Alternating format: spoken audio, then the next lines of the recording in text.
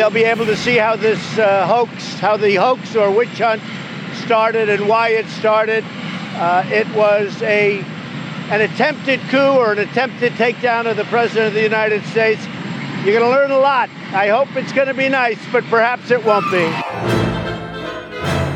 It's part of the Trump and Republican plot to dirty up the intelligence community.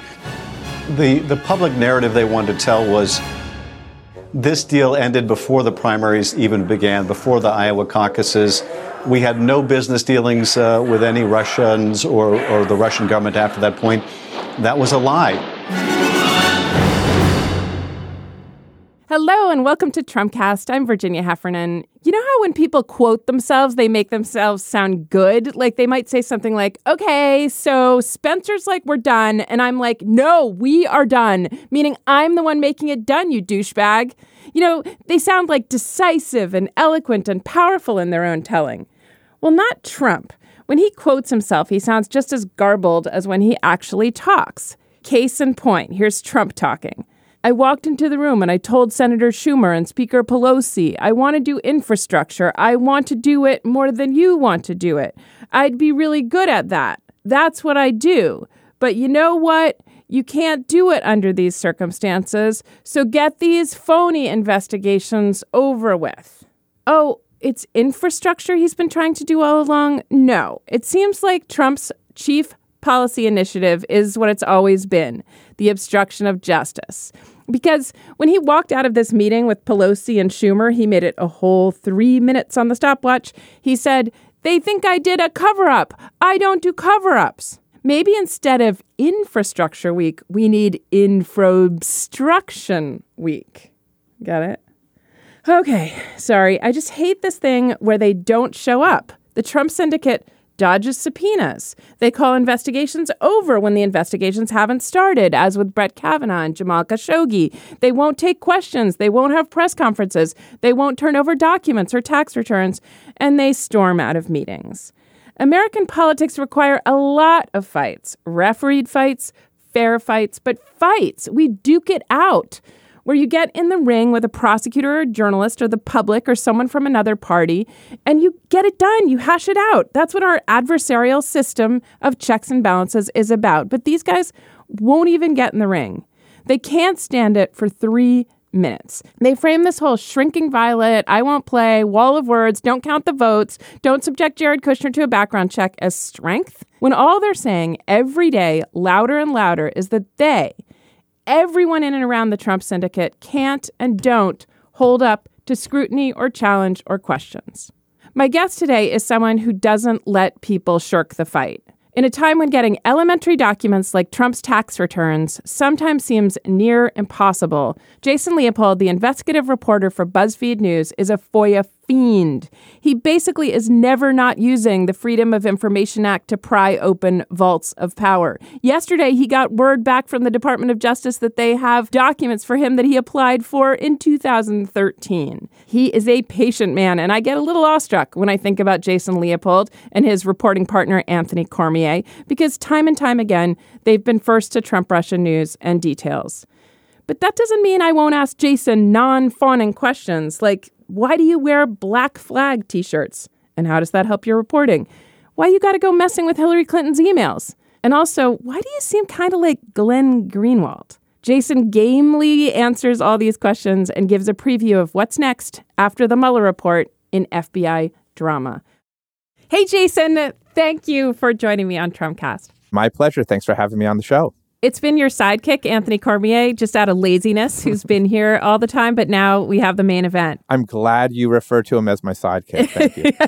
Anthony, if you're listening, we think you'll be rewarded by our press for being the sidekick of Jason Leopold. All right, I'm just going to dive right into this. I've pretty much made no secret of my favoritism for BuzzFeed News and for your reporting with Anthony in particular on the subject of Trump's money and Trump's Russia ties. And I've been trying to figure out and preparing to talk to you, trying to figure out why BuzzFeed. So I'm going to try something out on you, which is that Political protests and really adversarial journalism don't typically take place in venerable institutions. There's too much of a tax on being oppositional. So it was Kent State and not Harvard that had the most, bloody, muscular anti-war protests. And this time it's been scurvy old BuzzFeed with you and Cormier. You're like an ex-addict, right? And you in your memoir talk about mental illness, and Anthony's like the father of 8 and born in a trailer. You guys are not white shoe New York Times people. You were at Vice, you were at Al Jazeera, and you've been relentless and oppositional and just right over and over again on this story. Not the New York Times, not the Washington Post, and it's just sort of time to say that. And how was it Buzz, Which American Girl Doll Are You feed that got the story? I love this, by the way. You can just keep talking and I'll just listen. Thank you very much, first of all, obviously, for the support and for recognizing our work. You're right. I mean, first of all, in reference to, you made a reference to my personal struggles. I mean, those are issues and things that I've dealt with, decades ago. Mm-hmm. And I've made no secret, of that. As you noted, I wrote a book on it. Journalism has always been something that I've been incredibly passionate about. A quick story, I took out my high school yearbook some time back, was looking through it and reading some of the messages that people had written to me. And, at the time, this was when I graduated high school, somebody wrote in my yearbook, "Dear Jason, hope you become a good journalist one day." And although I remember being really passionate about journalism in high school, I didn't realize that I had been so vocal about it that it would lead someone to actually write such a message to me. But it obviously is something that I've been hugely passionate about, speaking truth to power, obtaining documents, fiercely transparent, trying to highlight injustices. The work that Anthony and I have done over the past 2 years, I feel like it's because we've been so dogged. To your question as to why BuzzFeed, I'm not sure it's why BuzzFeed as opposed to Anthony and Jason.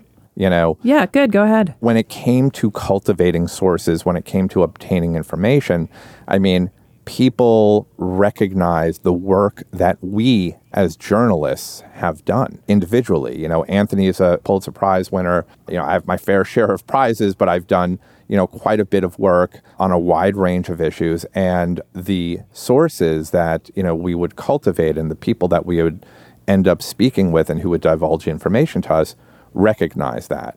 And when it came down to actually looking at our body of work, the place in which we were publishing our work, whether it was Vice, for Anthony, the Tampa Bay Times, or even BuzzFeed, that just sort of disappeared. And it was the individual journalists and the work that we were doing that resonated with people. I've done a lot of Freedom of Information Act work where I, file Freedom of Information Act requests, pry loose documents, and have often sued the government to shed light on what's been taking place behind the scenes.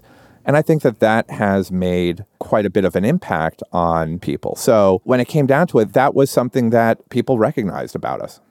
There are obviously so many plots in play that it's hard to concentrate on any one of them at any given time. But the one about the sort of evolution of journalism in the past 2.5 years, and BuzzFeed has been front and center with that first, well, I don't know, maybe this isn't first, but first came up when you all took the bold step of publishing the Steele dossier, I think, which turned out to be an extremely meaningful step, and just boldly going for it, then getting sued right and left, including by Michael Cohen, and then finally just doing this receipts-driven reporting, following the money that led to this, whatever it was, kind of slap on the wrist or something, hazing kind of by the Office of the Special Counsel. So that particular story that I want to hear a little more about from you is one of the plots of the evolution of journalism. But the other one is something about sourcing. And now that everybody's an expert on how to do journalism, you hear people out of the profession talking a lot about access journalism, anonymous sources.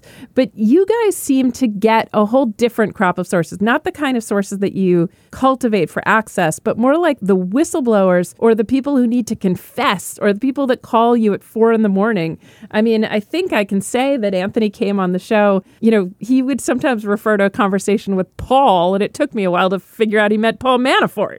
Like, while we were wondering who was talking to Jared and Ivanka in the New York Times, you guys were there with the less savory characters on the phone with you. And I don't know what has been in it for them to talk to you. Why did they feel at home with you or eager to kind of unburden themselves to you? Sure. I think that's a really valid question. Obviously, we're not part of the DC culture, and I'm not putting that down in the sense of, in terms of access. Access has a benefit for some reporters and for news organizations. And I don't necessarily think that, access is such a bad thing. But Anthony is based in New York and I'm based in LA. And, we travel wherever we need to travel to try and convince people to speak with us. I mean, I've thought about it also. Why do people speak with us? I mean, and I think that to sort of give your listeners a visual. The reality is that when you meet Anthony and I, we're both covered in tattoos, We don't wear blazers and jackets. Sometimes I'll show up in a band T-shirt. There's a way in which he and I together put people at ease, right? That they know that they're speaking to journalists. I mean, I confide everything to Anthony the second I meet him. Another friend of mine instantly told him all the guys she had a crush on in the office of the special counsel and would he set her up with them. And the second time I signaled with you, I told you about my own struggles with addiction. So yes, there's something so human about you that is not intimidating. And, the fact that you might even understand someone who seems so icky to the Post and the Times, like Michael Cohen, that you might understand his struggles, I think makes you better able to tell the story. I think so too. And I think certainly my own personal experience and struggles, if you will, that, I've gone through over the course of many years as I think enabled me to, in times when I need to be compassionate, to do so. Let me just note a real kind of dark moment for here is that almost 3 years ago, my brother was murdered. And it was the most horrific thing that I've ever dealt with in my life. I received a phone call from my father that my brother, my older brother, was brutally attacked and he was stabbed more than a dozen times. He succumbed to his wounds about 9 days later. That was the most devastating thing that has ever happened to me. It's happened to my family. In fact, it's still surreal. At that time, all I could do to deal with my trauma, my grief, was to work. And my brother was the most supportive and encouraging person in terms of my work as a journalist. In fact, there was a front page New York Times story that was written about me and about my FOIA work that after it was published, the editor of that piece reached out to me and said, I don't know if you know how this story came about, but I happened to have bring my car into a repair shop in the Bronx that my brother was working at. He said, I met your brother. And he started talking about your work and talking about all the work that you did on this Freedom of Information Act work. And when it came time for us to do a story, I recommended it be you. So it was this moment where I was like, wow, I threw myself into work to deal with this. And that ultimately meant for me that I just had no fear, right? And it meant that there was no fear in making a phone call or trying to contact someone because my world changed. I'm not sure if this is resonating or if people could understand it, but my world changed at that moment, and continuing the work that I was doing, doing it with Anthony was so important to me. That kind of hesitancy that I may have had, in the past about reaching out to people, it just disappeared. I just had no fear. So if it meant, contacting somebody from the special counsel's office, contacting an FBI official, it just disappeared. So when it came time to meet these characters, and they really are characters, I think what they saw in me was someone that ultimately, you have to remind them, like, I'm a journalist. If you're going to say something, it's going to be on the record unless we have a discussion that it's not. that they felt more at ease to open up to me, to open up to Anthony. In the discussion of the framing of the media as sort of members of the elite, a couple of things get overlooked. I just keep thinking, how is it that I got to enter the elite right when I have no money? I have the worst of both. You know what I mean? Yeah. Our profession doesn't pay very well, and almost none of us has health insurance. And my union also collapsed. I was in the newspaper union. But yeah, somehow media elite. But also, newspaper people were supposed to be accessible because they were also in a union and they worked in this inky job and they ate badly and drank and weren't showing up on television all the time. And so could talk to dock workers, even at the New York Times. The thing is, in some ways, you and Anthony look exactly like journalists should look. The weird thing is that it's changed and that so many people are so camera ready. Frankly, I don't understand how they do it. Like, if you spend the day filing FOIAs or pounding on doors trying to talk to Michael Cohen's mistress, or not to say he has one, but, types like that, how do you also get in makeup and get into your seat to be on MSNBC? I just simply don't know what that working life looks like. But anyway, there it is. There's a media elite. And I think the fact that you guys use the tactics of mid-century newspaper men probably helped. Yeah, I think that here's the thing is that I think it's really interesting, particularly in the climate that we're in, right? In which, as you noted, lots of journalists are now analysts and on the various cable networks. This is not something that, that Anthony and I thought about. We didn't think about how could we stand out or stand apart for everyone else. I mean, we are who we are, right? I happen to have this incredible love of music and journalism, and I have a vast T-shirt collection vast rock T-shirt collection that I wear to the office every day. I see you in Black Flag T-shirts pictures. Yes, I have probably 20 or 30 different Black Flag T-shirts. It's essentially just who we are. And we kind of just go about our business and conduct ourselves just without really thinking about it.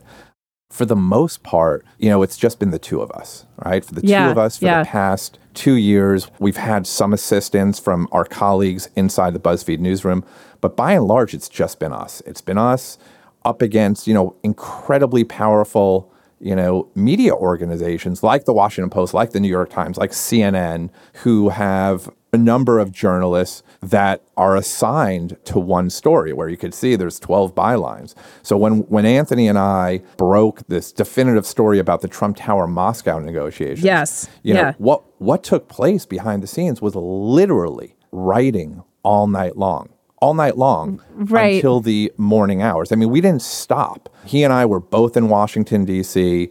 We obtained these documents and we stayed up all night long to write it. This is the letter of intent and emails that were just astounding. I mean, nobody had those kind of receipts. Primary documents are not really what most of the media organizations traffic in. That's a space that BuzzFeed has kind of carved out for itself, right? It is. And I think that BuzzFeed is, first of all, Ben Smith and our editors at the time, Mark Schoofs, and now our editors, Heidi Blake and Ariel Kaminer. I mean, I want to note that they are so incredibly supportive of this type of forensic, journalism, the importance of documents, not just obtaining documents through, these Freedom of Information Act requests and lawsuits, but obviously just trying to get people to turn over documents to us. And the reason why we felt, and I personally feel, that documents are so important, particularly in a climate where you have the President of the United States constantly, stating that the media is the enemy of the people, where you have the public that sometimes for legitimate reasons distrusts the media, where there have been, mistakes, where the media itself can be incredibly partisan, that documents just don't lie, right? Documents, it speaks for itself. We, the journalists, try to present the documents in a narrative way.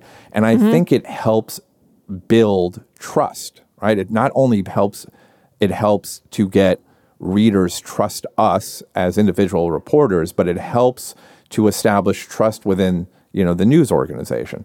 it's hugely important if you're going to make a bold claim or allegation about an individual or business that may be involved in money laundering or suspicious financial transactions as it relates to the Russia investigation, that it would be nice to let the readers know that you have some documents that can either back it up or you've seen some documents. I filed a Freedom of Information Act lawsuit against the Justice Department to obtain another copy of the Mueller report in order to be able to, challenge the redactions that are in the report, So that's something that no other news organization is doing. And we are doing that.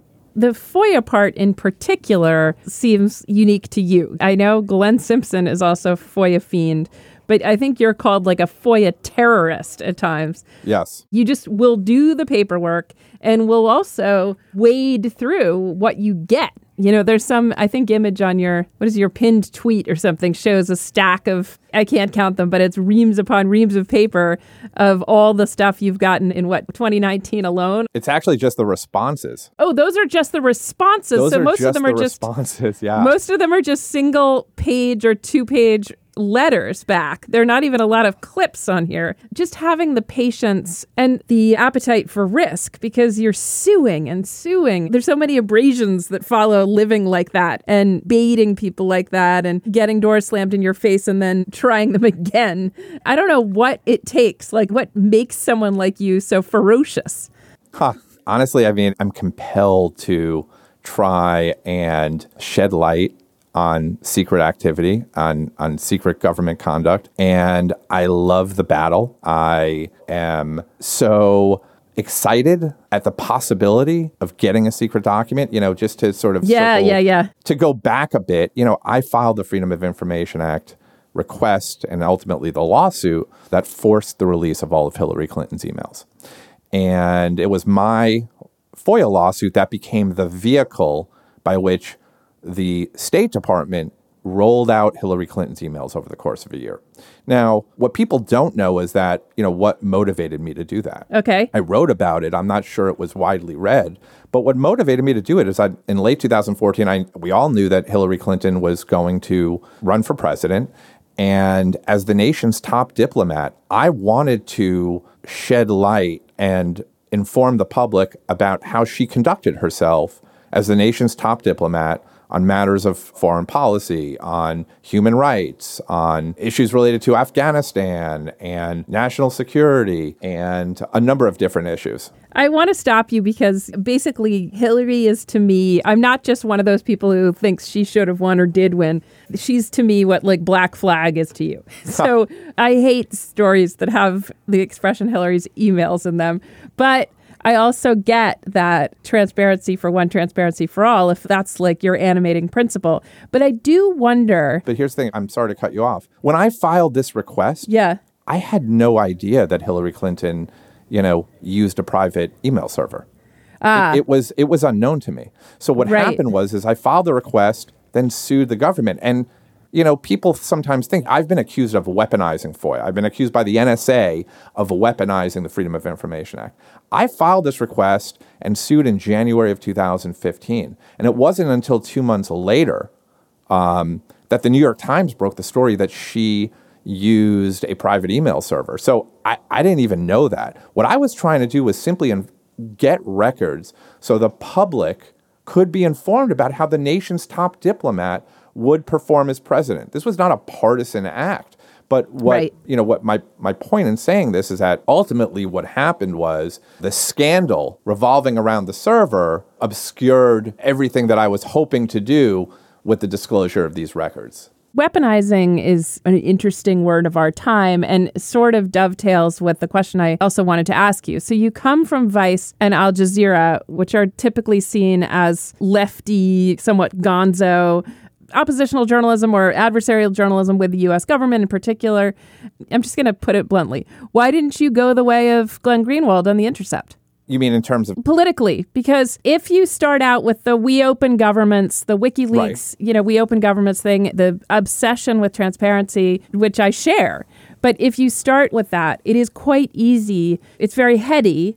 And once you understand that you can frame your findings for max propaganda effect, it's more than just transparency. You know, it's what the NSA accused you of weaponizing. I think we can agree that WikiLeaks weaponized Hillary's emails in a way that you didn't, by framing them and dropping them at a particular time and really using them to push for Trump and serve their Russian overlords. But you didn't go that direction. You could have gone, if you didn't go all the way to Assange, you could have at least found yourself in the orbit of Greenwald and, I don't know, Reality Winner or something. But instead, you use both the FOIA, old-fashioned hacking, right? Because you get documents by suing for them. You don't get documents by hacking. So you have that side of things. And then the other side is traditional journalism, storytelling. Yeah, look, we're living in a time where journalism itself is, not only under attack, but journalists and media outlets have popped up that are so unbelievably partisan, and individual journalists that are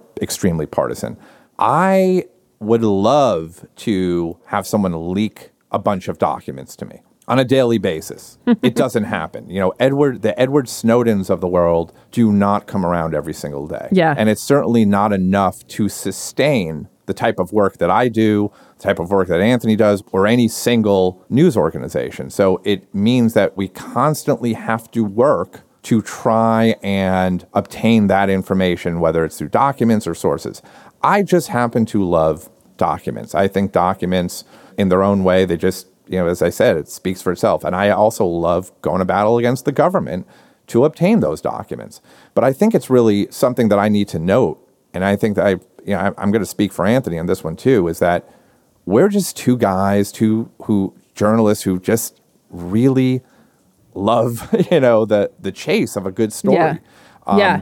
I am not emotionally invested in Donald Trump, being impeached, in bringing down Donald Trump's presidency at all. Anthony and I have not been emotionally invested in anything that we've reported over the past 2 years. Perhaps this may rub people the wrong way, but I go to sleep at night thinking about my next story, thinking about a big story, not thinking about a left-wing story or how I'm going to bring down anyone. I'm thinking of the type of watchdog accountability journalism that I've always been passionate about, and that's it.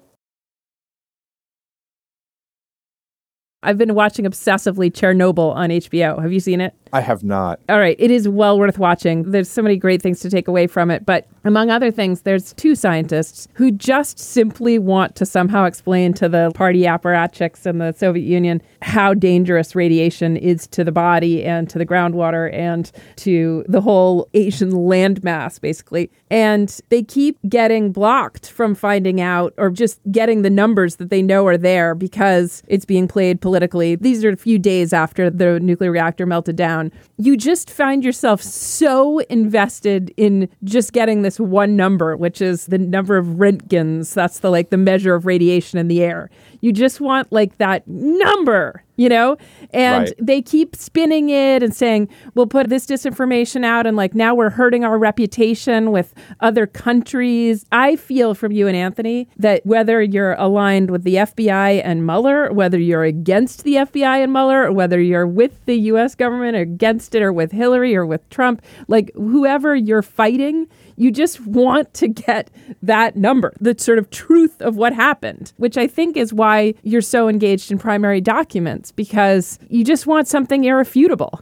Exactly. And we do. Look, we want people to trust our reporting, to trust what we are reporting to them, what we are disseminating. I mean, ultimately, that is first and foremost accuracy and truth, and winning the trust of our readers is very important to us. I've found that documents, more so than anonymous sources, is the path to that, particularly right now where there's so much mistrust of the media.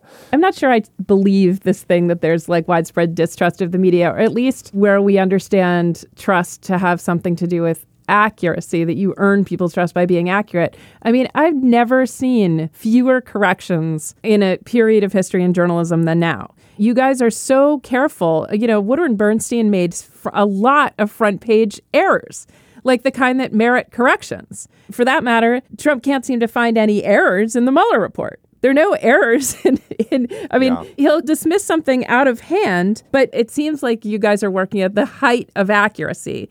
And that means that the conversations about is BuzzFeed ethical or the Times ethical or whatever is a conversation about politics and angles, not about clarity and truth. And that's too bad that we got dragged into that. I mean, in the media, got dragged into that, to doubting ourselves to some extent. Yes, I completely agree. A lot of people seem to be working at the height of their powers. I mean, I'm astonished. Out of nowhere, Business Insider produces Natasha Bertrand, and she's just like synthesizes stuff so quickly. And then great reporting, obviously, out of Florida, out of Arizona, out of Michigan on the Larry Nassar stuff, all being told over and over again how feckless and not trustworthy and everything the media is while they're doing their best work. And the next time someone says fake news or I don't trust the media or the media is so biased, I want to be like, tell me one fact error you've seen anywhere. Sure. And I think that, look, I agree with you. And I think that when you have a president who is constantly hammering away at the media and saying the media is the enemy of the people, the media is getting this wrong, that this is not true, that it's a witch hunt, that they're against me, there are going to be people that will believe that. It's disinformation in and of itself. And the reality is that there are media outlets that, whether they're independent outlets, whether they're bloggers or whomever, that have a platform that can publish stories that in some way will live up to what the president is saying. But the vast majority of journalists that I know and the folks that I work with inside of BuzzFeed, they just want to report the truth. And we try and find people who will help us understand the issues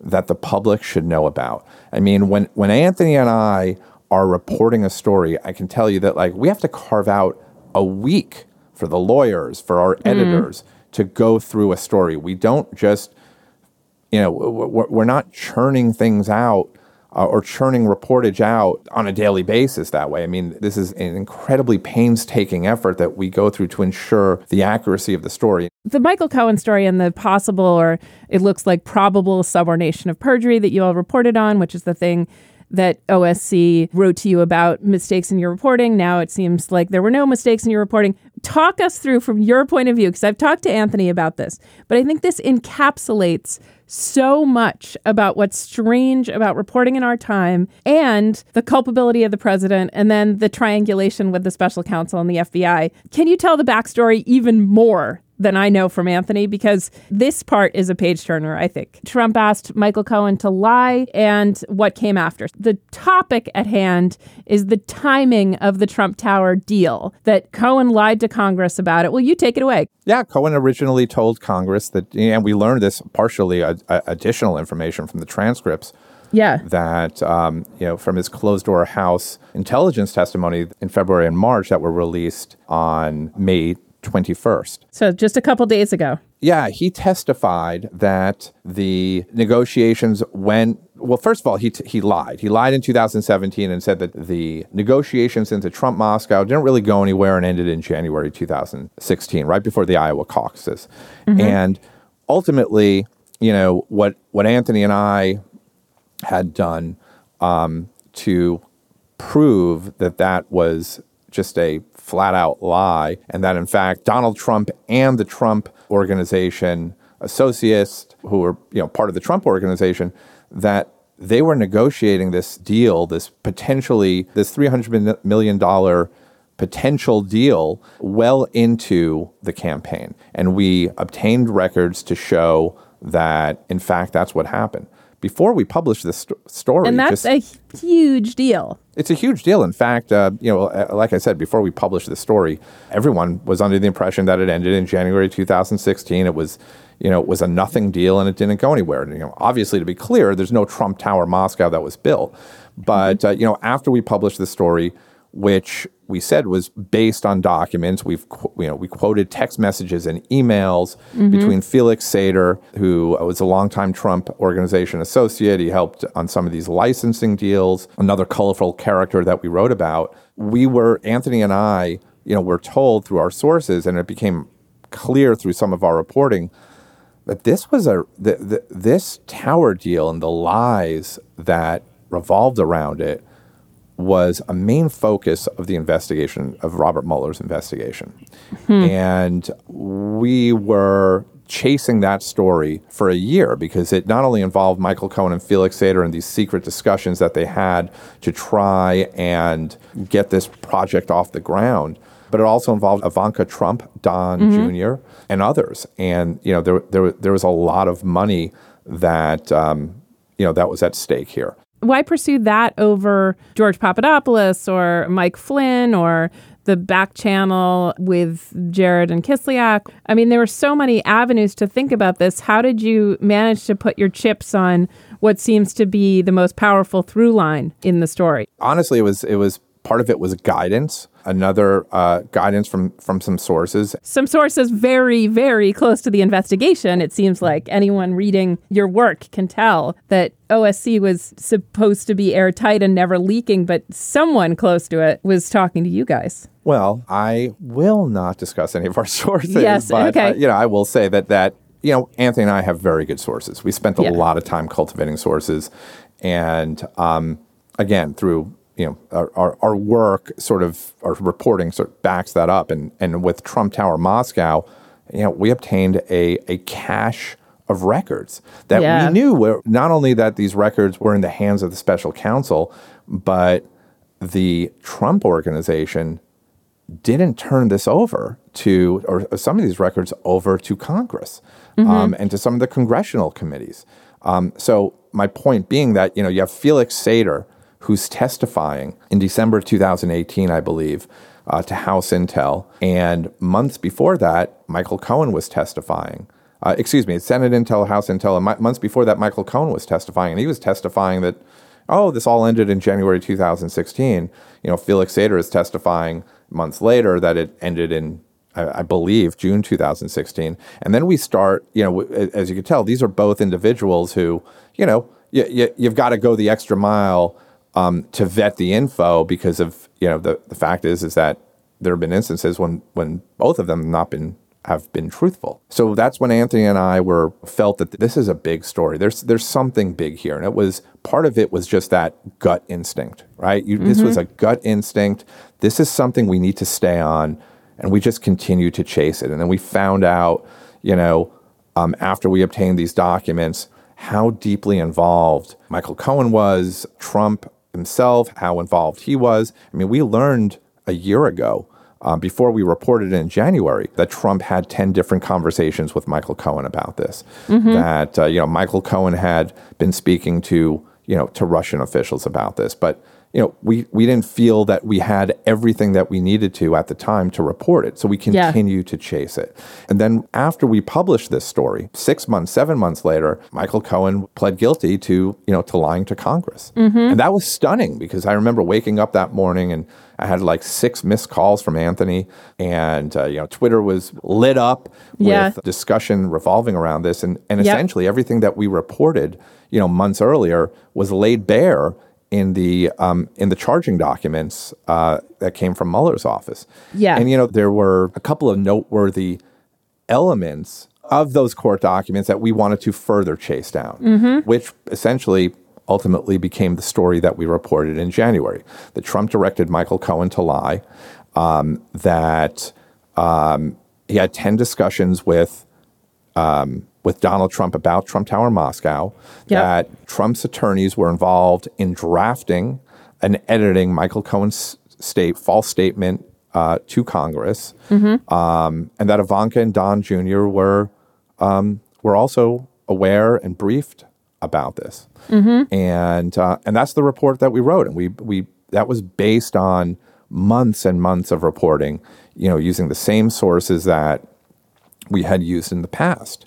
And we also stated that, that Mueller's office obtained records and learned about this through interviews and documents obtained from sources. And our story stated that there was an explicit instruction to Michael Cohen by Donald Trump to lie to Congress. then first you get the OSC note that says there's something like inaccuracies, which it can't back up, and then no corrections are warranted. So it just like casts a pall over the story. And that's when you started getting death threats, because if something comes from Peter Carr and the Office of the Special Counsel, then somehow they're like an oracle. And if they say you're wrong, even if they don't give any details, it's assumed that you're now on the bad side of the divide. So you guys went from being so much in sync with the special counsel that your investigation was, you were ahead of them or ahead of what we knew they were doing for so long. And then all of a sudden, it was like you were on opposite sides of something, but we never found out what they were complaining about around this, had Trump suborned perjury from Michael Cohen. Then they gave their own account of what seemingly happened in that room when Cohen was directed to lie by Trump, or said he was directed to lie by Trump. But somehow it's all just been confusing to me. And where do things land? I'll break it down into good questions. What do you think now that they were trying to express in that strange tone poem note that you got from the Office of the Special Counsel? What were their qualms with your story? Yeah, so, let me just say this to give a little bit behind the scenes about this story. Again, Anthony and I had been chasing and reporting on Trump Tower Moscow for the better part of a year and a half. Mm-hmm. We had written a 5,000 plus word piece that laid bare all of the discussions that took place during the course of the campaign about the efforts to get Putin, involved in the approval process and to get this project off the ground. We based that reporting on sources and hundreds of pages of documents. We, again, during the course of our reporting, found that Donald Trump had lied publicly during the course of the campaign when he stated that there was no involvement in Trump Tower Moscow, or actually he didn't say that there were no deals related to business in Russia, and we had the documents showing that he was in the know. So then we get to the fact that Michael Cohen testifies and had testified falsely, had lied to Congress, and that we were already obtaining information that showed that the individuals who were directing that was the president himself and the president's attorneys. And so in January, we reported that story. January, I believe it was 17th, very late at night. The question of who are you and what are your motives, which is like, for some reason, a turn that we all take in the media now. Just suddenly everybody is assumed to have some nefarious or partisan interest in the things they're writing. And this should go back to other problems in their biography. I'm always dogged by RT in particular, loves to bring up certain articles I wrote. Chapo will always take me to task for old articles I wrote. It's almost like a set of memes. And in your case, they were using your memoir. But this tracks, and here's where I don't know if you'll think this transition holds, but to my last question, that's a very Trumpy thing to do. Turn it around from the facts, the irrefutable facts of the Mueller report, to suddenly a discussion of the origins of the Mueller report, as if it mattered. As if it mattered, if Seth Abramson says, it doesn't matter if a bunny in a pink suit shows up at your door saying, oh, look into Trump's Russia ties, and then you look into those Russia ties. It doesn't matter how investigations start. It matters what they turn up and the accuracy of what they turn up. So anyway, no one has a single question or a quarrel with anything in the Mueller report. No one on either side, not Trump himself, not Don Jr. Nobody has said, well, he really got this thing wrong. Manafort didn't talk to Kilimnik. No, everything in it is right. But it's still important that we find out if Peter Strzok was sexting whoever, and now we need a whole new investigation into the FBI, into Mueller, into everyone for their dark motives or their drinking problem or their sexting or whatever. So tell me about that investigation, because I know from Anthony that it is addling the Bureau that they're suddenly under scrutiny themselves, having just produced the Mueller report. Anyone who read that report knows they found nothing but collusion and obstruction. And now the FBI is suddenly not only not being heard on the things that it discovered, but being now caught in crosshairs itself. So what the hell is going on with this other origins investigation? Well, first, I feel compelled to say this, that any kind of oversight effort to look into the FBI, I don't think there's anything wrong with that. I think the FBI has a long, long history, and even under Comey, frankly, of doing things that should be scrutinized. Okay? Obviously, under what's happening now, is politically motivated, or at least it appears that way. Politically motivated in the sense of like, turning the tables and seeing how, what the origins of the investigation are. It's essentially in the hands of the Office of Inspector General to kind of take a look at the origins of this, how the Steele report sort of sparked an investigation. What did the ways in which the FBI conducted themselves, the Bureau conducted itself, rather, during the course of this investigation? All of that is being scrutinized. And now Barr has appointed not a special counsel, but a U.S. attorney from Connecticut named John Durham. John Durham has a long history of kind of doing these meta investigations. He looked at the FBI's very problematic relationship with Whitey Bulger. More than a decade later, or about a decade later, he then was tasked under the Bush administration, the Attorney General in the Bush administration, Michael Mukasey, to take a look at the CIA's destruction of videotapes, these videotapes that captured the torture of detainees in custody of the CIA, which Gina Haspel, right, our current CIA director, was involved in. Yes. That mandate was expanded by Eric Holder to allow John Durham to then look at the deaths of a number of detainees in CIA custody. And what happened was, ultimately, nobody was prosecuted for any alleged crimes that took place. Right. Essentially, this was, people felt, human rights groups, legal scholars felt this was sort of swept under the rug. But he has a lot of experience with it. And at that time, I believe he was a special prosecutor. So if we want transparency for the FBI, sometimes we should want it all the time. So a certain amount of probing into the so-called origins of the Mueller investigation you think is warranted in the name of transparency? Hey, look, I think it's warranted. I can tell you that I'm interested in it. I certainly think that there is, if we believe, and as we should, you can give people, the government agency the benefit of the doubt if you want, and say that this was, conducted, because there was grave concern for national security. Sure, why shouldn't that be transparent and lay that bare? It's certainly the kind of work that Anthony and I are continuing to do with our pursuit of documents that were part of the Mueller probe and the pursuit of documents that predated the Mueller probe. I think that there's certainly a lot of questions that should be asked. But the reality is that, as you noted, this is not a bipartisan effort, right? This is something that is just so partisan. You have some folks that are saying this is a bad thing because it is being done because it's politically motivated, right? As opposed to saying that some sunshine, particularly on something like this, is not necessarily a bad thing. And I think that the comments by Attorney General William Barr certainly underscore why it's so politically motivated. But as I noted, the Justice Department's Inspector General has been conducting this review. I don't even think it's a real investigation. It's a review. And by the way, Barr also has, another U.S. attorney, I believe, in Utah that's also kind of taking a look at this. So, in a way, the tables have been turned. And that's why it's important for, while these efforts are taking place, and as we know from Barr's very, very brief summary of the Mueller report in that memo that he put out there, why it's important for journalists to conduct the same type of, kind of investigation, if you will, a parallel investigation, right? So you have the Mueller report that lays bare what they found, but there were more than 1 million pages of documents that informed the drafting of that report. We want to get those documents. We want those FBI 302 interview summaries with everyone. So we can further expand upon what was taking place. Just what happened. Yeah, and why these agencies, why the U.S. government believed national security was being threatened.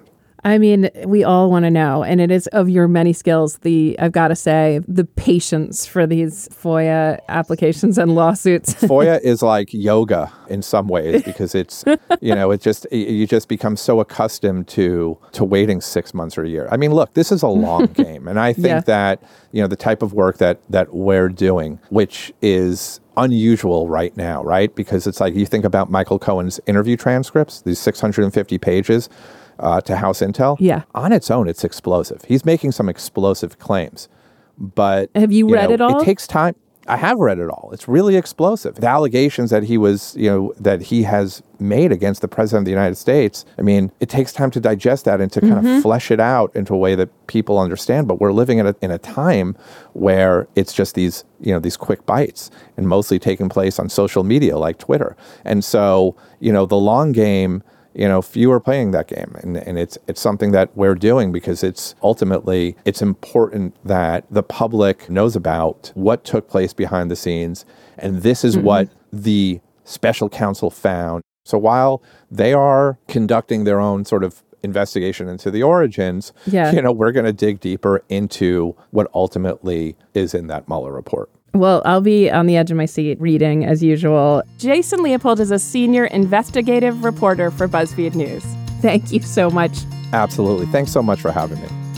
So that's our show for today. What did you think? Let's talk. I'm at Page88 on Twitter, and the show on that same website is at Real Trumpcast.